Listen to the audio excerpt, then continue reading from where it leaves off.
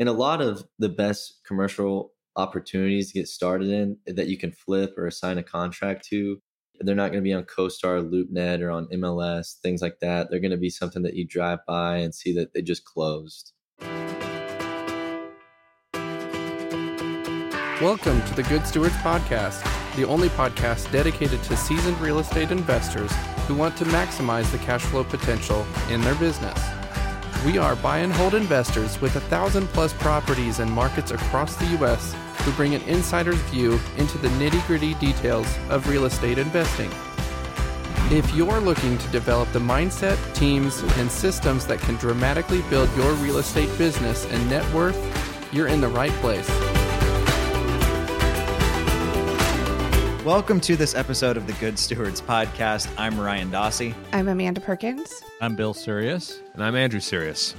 Welcome, everyone, to the Good Stewards Podcast. Today, we are going into niches again, although we're going into a niche that none of us have actually really done a lot in, but we have a guest who has. Thomas Coffman is with Miracle Real Estate Partners, specializes in finding deals, particularly car washes, gas stations, and small strip malls. Do I have that right, Thomas? That's right. Hey, thanks for having me, guys. Thank you for joining us. How is commercial real estate right now? We've talked a lot about the residential market and the market at all, but commercial real estate, given the pandemic, the lockdowns, what is going on? What are people's thoughts going forward right now? Well, as you can imagine, it's been crazy, just like everything else. A lot of time has been spent, digging people out of the ditch. There's been, leases put on hold, rent that hadn't been paid, developments that hadn't been filled. It's been crazy, but I think that we're coming out of this now and excited to see where this is going to head. Do you is that the general feeling? Is that your thought that like this is more of a speed bump than a long-term problem, or is this like going to have it? Do you think this is going to have repercussions that are going to last the rest of the year, or is it just one of those predictions? Or well, they're like something, everybody has them. Right. No, I think it's a speed bump, but I think in some sense there's a silver lining. It's retraded the market in a lot of ways. Some people have gotten more realistic and they were in a position where they're making a lot of money and poor operators were having some luck. And so this has kind of shown true colors. It's also exposed people that have been leveraged with a lot of debt and the ones that are well capitalized and able to make it through a speed bump like this, if you want to call it that. I think will be postured for a lot of success in the upcoming years. That's a good point. I think a lot bull markets do tend to make mediocre investors think they're geniuses. That's the truth. I think that is definitely. I'm just winning. I can't do anything wrong. Yeah. Exactly. Absolutely. Yeah, I made 12% last year. The market went up 15. Okay, well, yeah. Yeah, although recessions are, and I think we are going to be in some sort of recession. I'm not sure how deep one. Mm-hmm. Recessions are when great investors really make a lot of money. And it's like you're saying, those who are well capitalized, those who are not over leveraged, whichever niche you're in, are the ones that can take advantage of these situations because the bad operators lose out. They either got to sell at a discount or perhaps get foreclosed on. Assets are cheap. And whether it be a car wash or a single family resident, it's still an asset. It's still cheap. Recessions are where you can really make big gains, but they're also kind of scary to go through. To say the least. It's kind of like a roller coaster, right? Like you're on the ride, but you can't get off, right? So, Thomas, I've got a question for you. I'm curious if you've seen any increase in vacancy, and if so, I mean, it would seem to me that a lot of businesses realized they don't need an office, that their employees can work from home, and for a lot of small businesses I know, their number one expense has been their office or their retail space. So if that's potentially transitioning to like more online, it almost makes me wonder if some things are potentially overbuilt a little bit, if things are going to go more back into home-based environments. I couldn't agree more with you, Ryan. I think it's forced us to be more creative, from Zoom calls to Join Me or just interactive screen sharing. it is going to create a lot of vacancy if it hasn't already. From an office standpoint, I think people are consolidating their expenses and not using office space as much. From a retail perspective, it's opened up a tremendous amount of opportunity for people that want to get into the restaurant business, taking over a second generation space that's gone out of business. Nashville specifically, Austin, Denver, these markets that we're in, all of us, it's been so tight. And for any of these retail operators to get into a really good location, they've had to pay crazy rent numbers, and now they're able to get into some of these second generation spaces. I think that's one thing people don't realize with commercial and particularly restaurants with good locations. I've got a friend of mine who's an incredible chef in LA.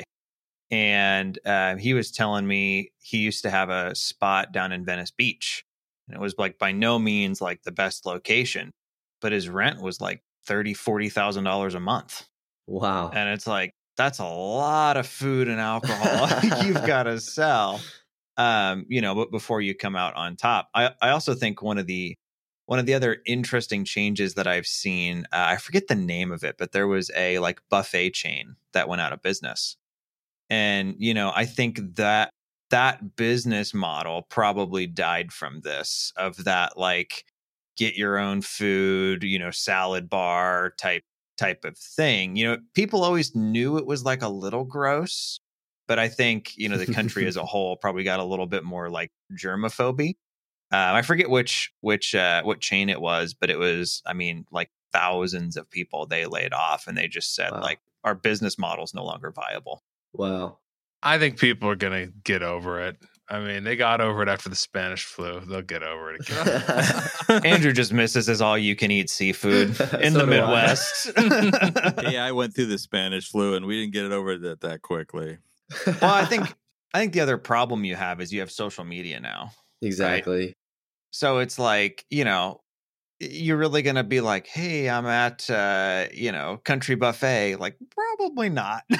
So I don't know. Do you think there's long-term obsolescence in certain, or not complete obsolescence, but partial obsolescence in certain commercial categories because of both online retail, namely the Amazon behemoth, and because of a move towards working at home? Do you think certain classes of properties are going to be not obsolescent, but just like kind of Ryan was saying, oversupplied, and maybe something to shift away from in the commercial space? I mean, no, it's like car washes and gas stations. I mean, you might need to transfer to electric or something like that, but those are not, Amazon can't compete with that, and you can't work from home on a car wash.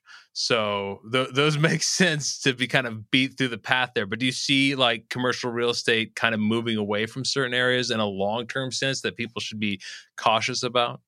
I do. And some people might kill me for saying this. It's, the Amazon monster is a real thing, in the retail sector, and brick and mortar retail in terms of soft goods, in terms of, clothing, apparel, things like that have really taken a hit. And a lot of the online sales have actually gone up pretty tremendously through this coronavirus. And so I think that's one thing that'll be affected. I think restaurants has taken a tremendous hit. Anything with a high labor model is going to take a while to come back from.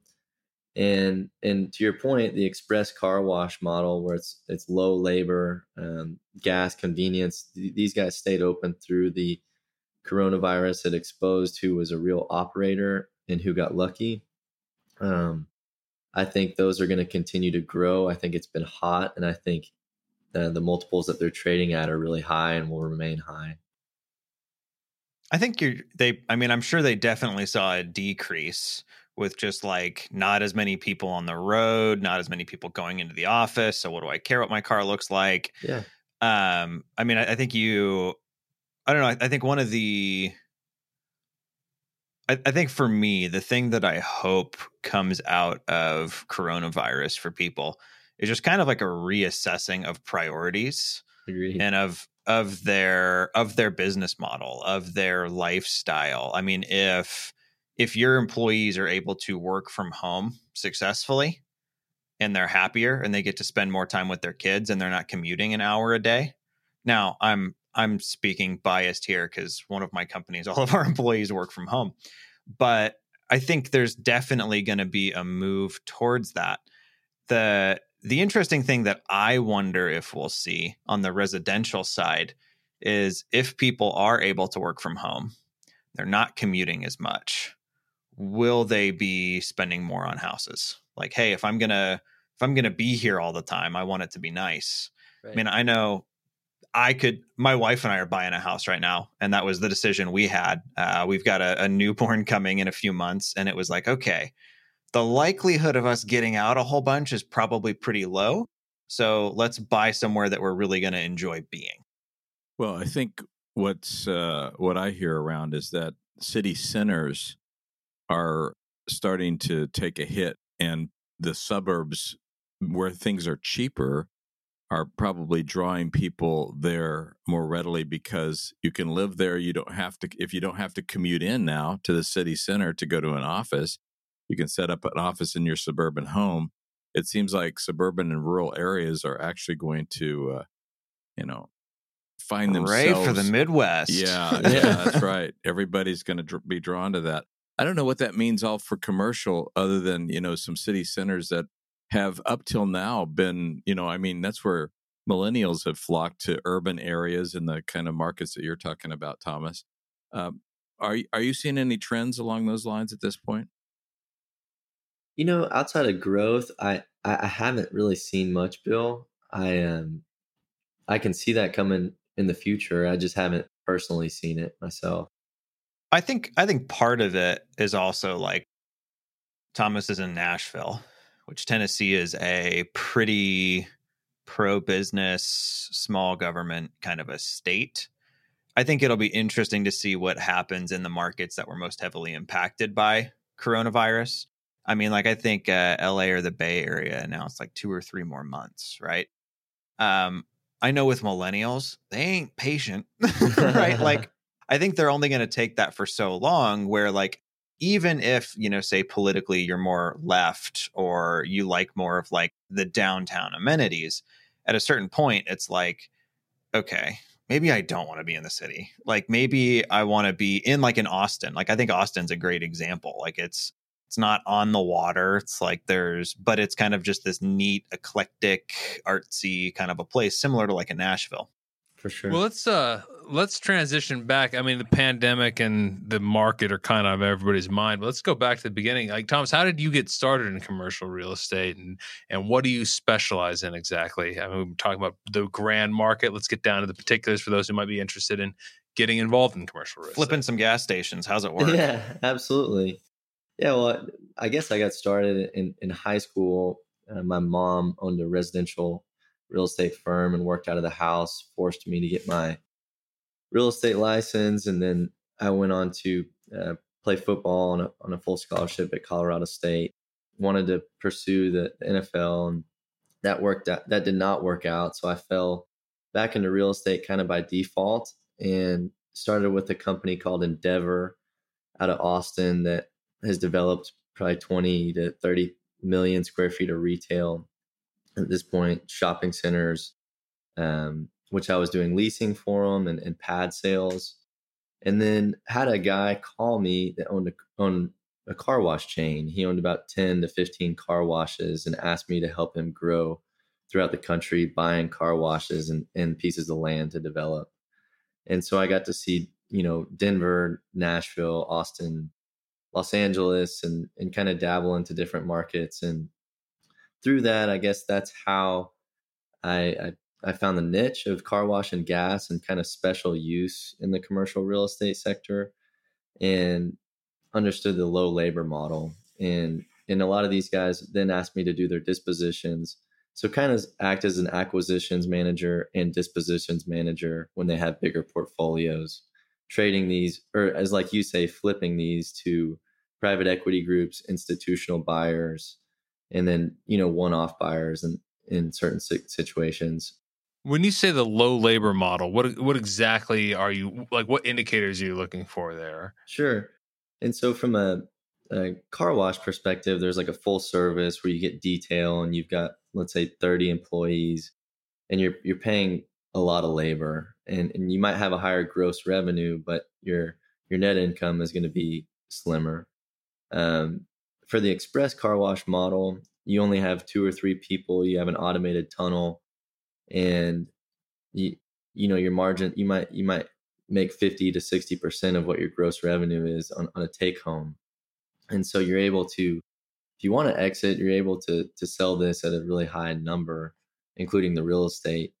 The biggest hurdle is advising these guys on site selection and what is a really good opportunity for someone, especially new into the commercial real estate side. What is a good investment getting started? Because the first investment is going to be the most important. It also seems like environmental of buying and selling these. Like I imagine you guys have to do like the EPA reports and all that, correct? That's right. Okay. Little bit different than houses. A little more documentation.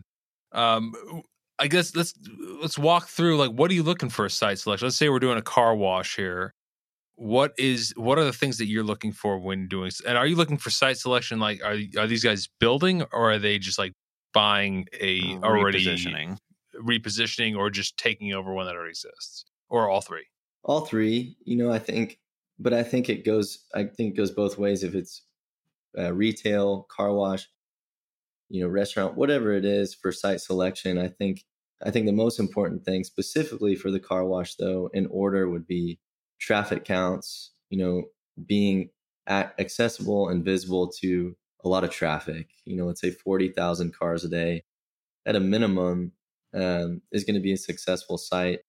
Now, a lot of people are one block away from success. If they try to cut corners and go, kind of behind a shopping center or behind a Starbucks, and they're not visible, I would advise these clients to pay a little bit more to be on the street that's going to capture the traffic. I'd say that. Go ahead. I'm sorry. It just reminds me of a story from Jim Collins in Good to Great, where he's talking about Walgreens, I think. Yeah. And they would literally, have you heard the story? Yeah, they literally take a Walgreens that was in the middle of the block, bulldoze it or sell the building, and then build one, making sure that it was on the corner of the street. And then, like, they just, no matter what, they'd be willing to pay. And it's an interesting thing. And then CVS would just copy them and put them on the adjacent corner of the street every single time. But which is why CVSs are all dirty. Yeah. When you're driving around, just look where Walgreens are at. They are at all the best locations. They are. I don't know. They seem to be equally as good as CVS, because it's just one's on one corner of the block and one's on the other adjacent corner. Yeah, but the Walgreens is going to have been cleaned sometime in the past decade. So, well, I like your statement. I'm not sure where all to use it, but you can be just one block away from success. That has a lot of implications to it, I think. It's interesting because in residential real estate, I mean, I guess you could be, sometimes you cross the street and you're in a bad area, but generally it's like one house, like you just like, okay, this is on a busy road. You just subtract 5%, 10%, it's near a train track, whatever. You just take off. It's like, it's much smaller percentages. Okay, there's something wrong with this property versus something that's a block or half a block away. Take off 5%, take off 10%, whatever.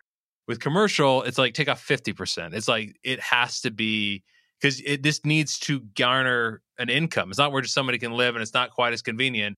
It's got to not only garner sort of gross revenue, but if it's just 20% less than gross revenue, it's not profitable. Exactly. And there's that difference between being the black and being the red is the difference between staying in business and having a building that you can actually rent out successfully and one that you cannot. So, yeah, I think that's a great point. I'd imagine those secondary locations too. If traffic's normally 40,000 a day, I don't know how much it dropped. I didn't look at the data, but I know San Diego normally is a parking lot between 4 to 6. Yep. And I was able to no stop and go, hardly any traffic for several weeks. So I'd imagine if you were the guy who was counting on the trickle over when the other one was busy, right? If you were the CVS of car washes, then the main one was always available. Exactly. There was no line, right? So I imagine those guys got just absolutely clobbered. Absolutely. I definitely do feel for folks that launched a new business in February. We saw several new we live in a pretty trendy part of San Diego called Hillcrest. And there's all kinds of restaurants and stuff within walking distance. And the amount of restaurants, stores, juice bars, bars that launched in February and then permanently closed. I mean, it's, you had people bet it all on black and not be able to go a couple months with very, very, very little sales, which obviously, they couldn't have really predicted, but definitely interesting. So I'm curious on the buyers and sellers of these. Is that like there's kind of some mom and pop folks who own a gas station that are then going to like sell it to like a Shell, or like who's buying and selling these? How's that work? That's a great question. And it's, the gas and car wash business is so fragmented compared to restaurant and retail.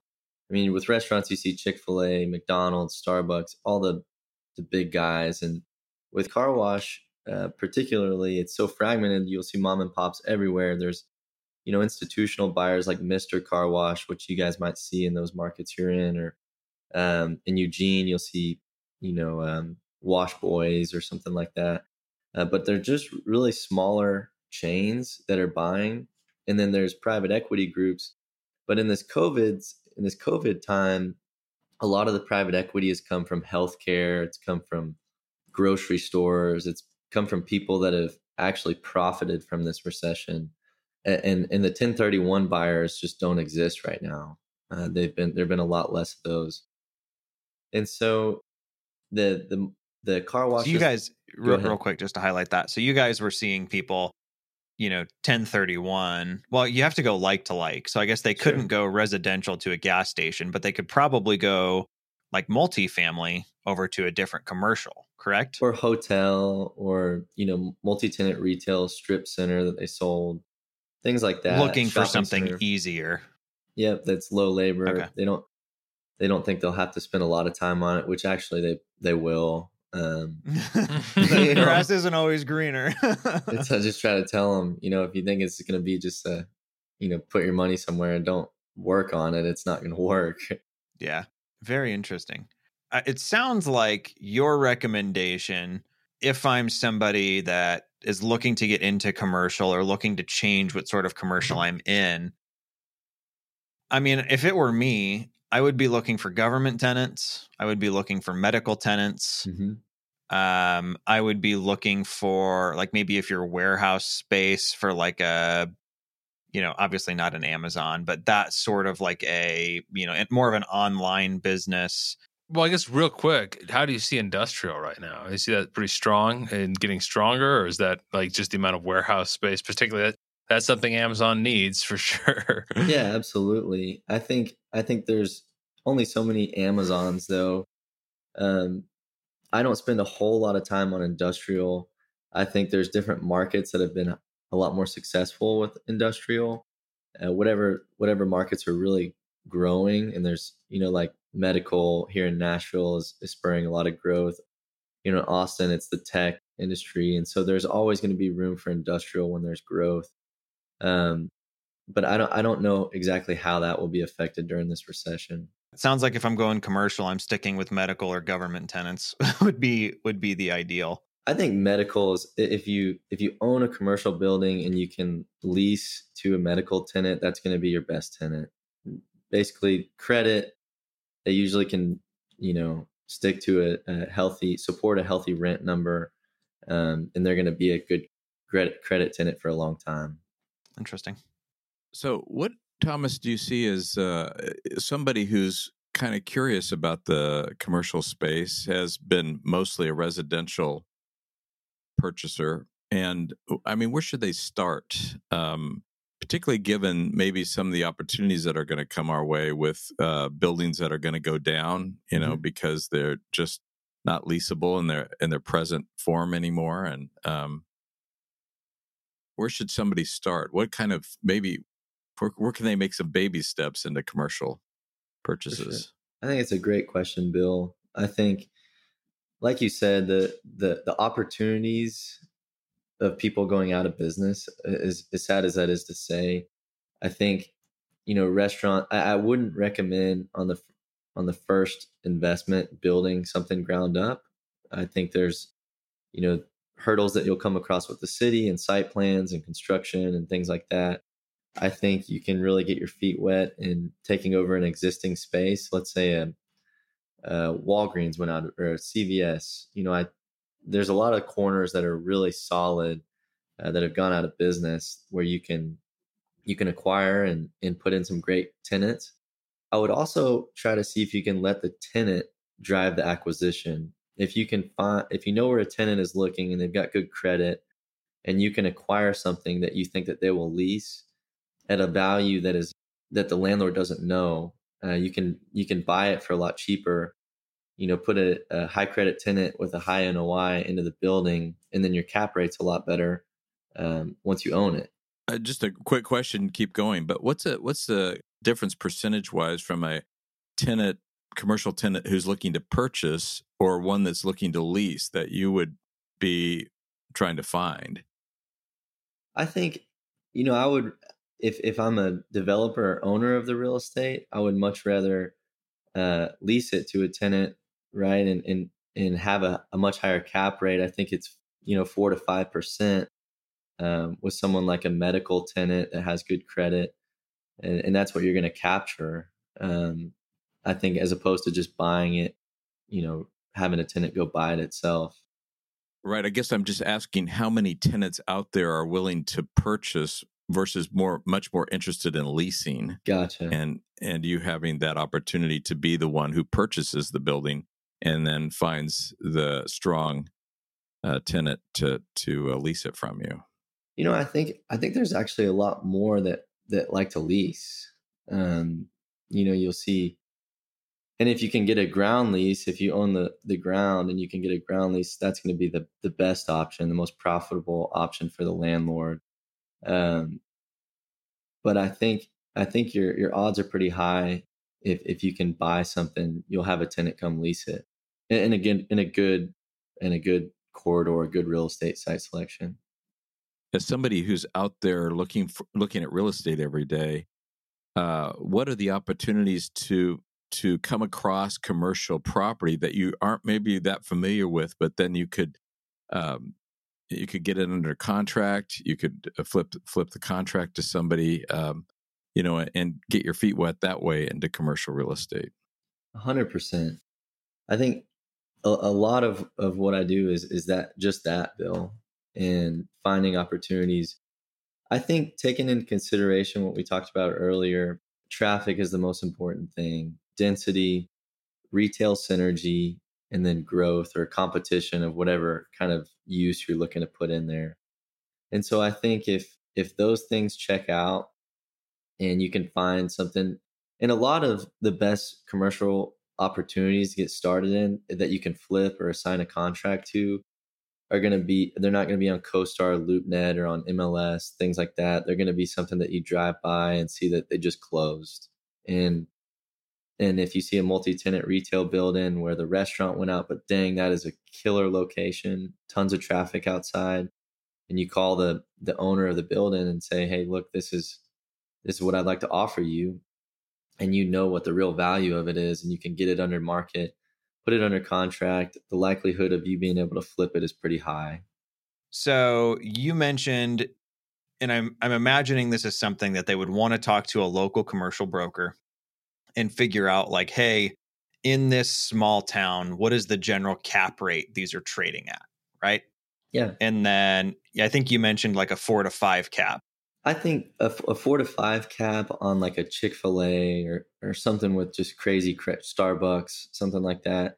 I think we're really looking in the range of 7 to 8.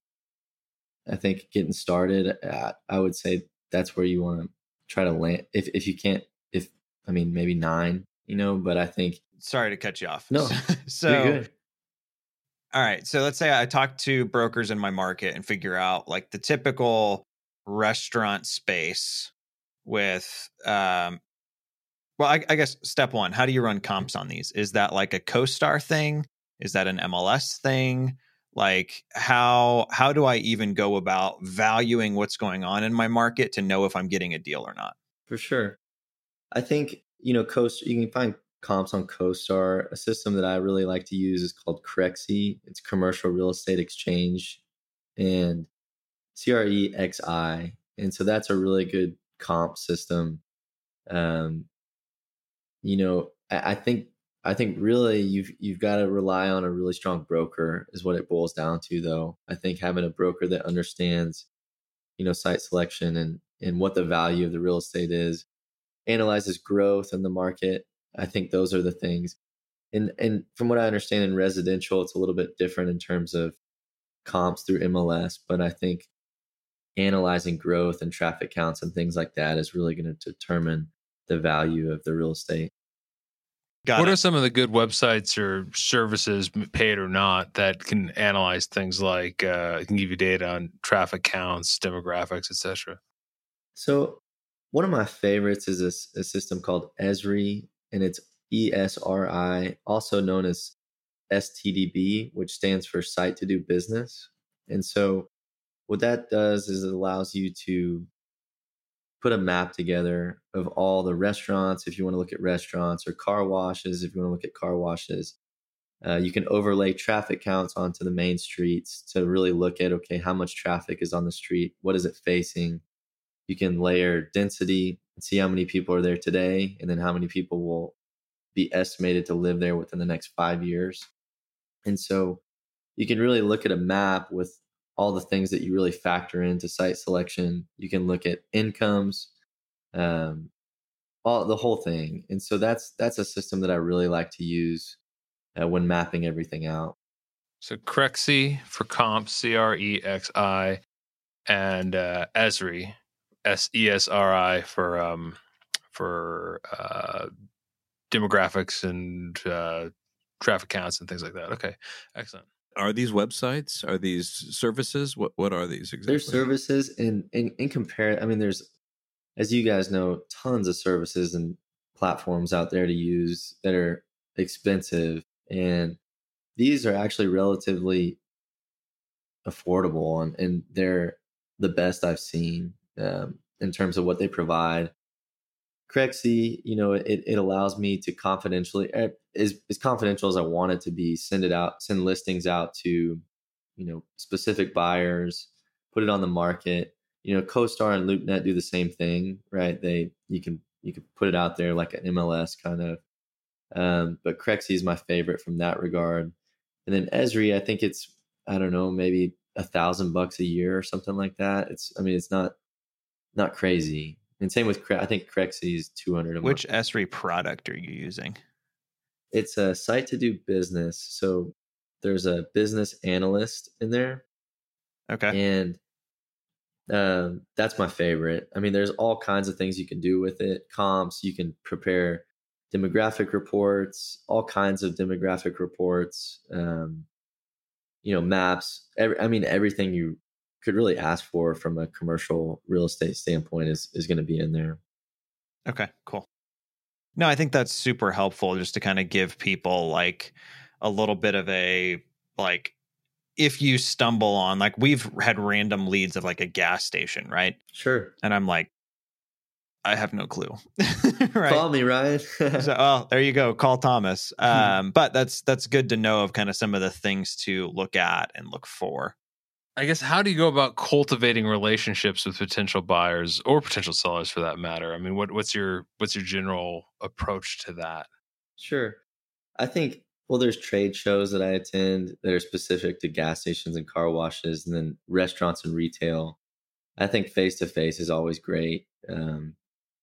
I think I spend a lot of time on the road meeting with people that have portfolios with gas stations or car washes, and they want to put their business in the best position to succeed. And that's what I'm passionate about. And so I think just getting on a plane and sitting down with these guys has been a lot of my time spent.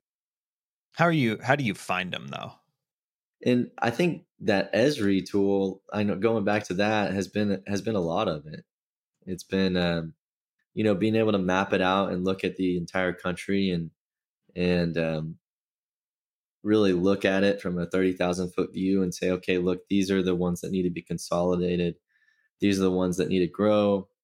Here's how I can have a strategic approach to help these guys, as opposed to just kind of shooting from the hip. And so if these guys call and say they want help, I'm educated in where they are in the market and what they probably need to do. Does Esri give you owner info? No, I use a system called Land Vision.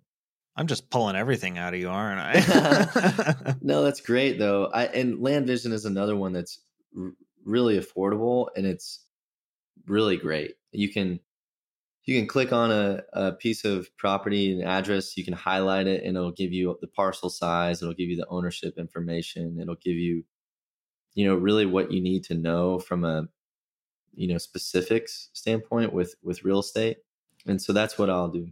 I know where Ryan's going. I mean, he's going to find all the owners, and then he's going to I'm going to sell their contact info to you. He's going to send a mailing saying, I'm interested in your property. And it seems like that brings us right back to residential is just to find owners directly as much as you possibly can. And if you find them in a situation in life where they do want to sell, whether it's a strip mall or some kind of retail kind of property, that's the best way to do it, or to at least stir up the waters and possibly find some opportunities you wouldn't otherwise. Absolutely, Bill. Have you ever done mailings before, Thomas, or do you know anybody who's done mailings to like car wash owners? Guys, y'all are just really onto something right now. Should we partner? You want to partner together on that? Go ahead and hit me up, Thomas. Jandy was telling me a little bit about you, Ryan, and I was scratching my head thinking, man, we could do some damage. So yeah, hit me up. I'm all for it. I would love to talk to you about that. Actually, I have used a system called Constant Contact. It's and Crexy does it too, right? Where you can import the emails and send a blast, and it will, through the email system, they'll get an email, say Miracle Real Estate or the Good Stewards. It'll show up as an email, and you can see the flyer and things like that. But really, sometimes it's ineffective because people swipe it under the rug as opposed to a direct mail, which is a lot more effective, in my opinion. Well, I think it's also just like, I don't know. It's kind of like getting a text out of nowhere. It's a little like, yeah, nope, not interested, and kind of want to know how you found my contact info. Exactly. Right. Excellent. Well, I think we're a bit over the 30-minute mark here. We will wrap it up. I think you've got a long list of different websites to view and a good introduction into commercial real estate and where it's probably going. I guess nobody knows for certain. But Thomas, thank you very much for joining us. We really appreciate it.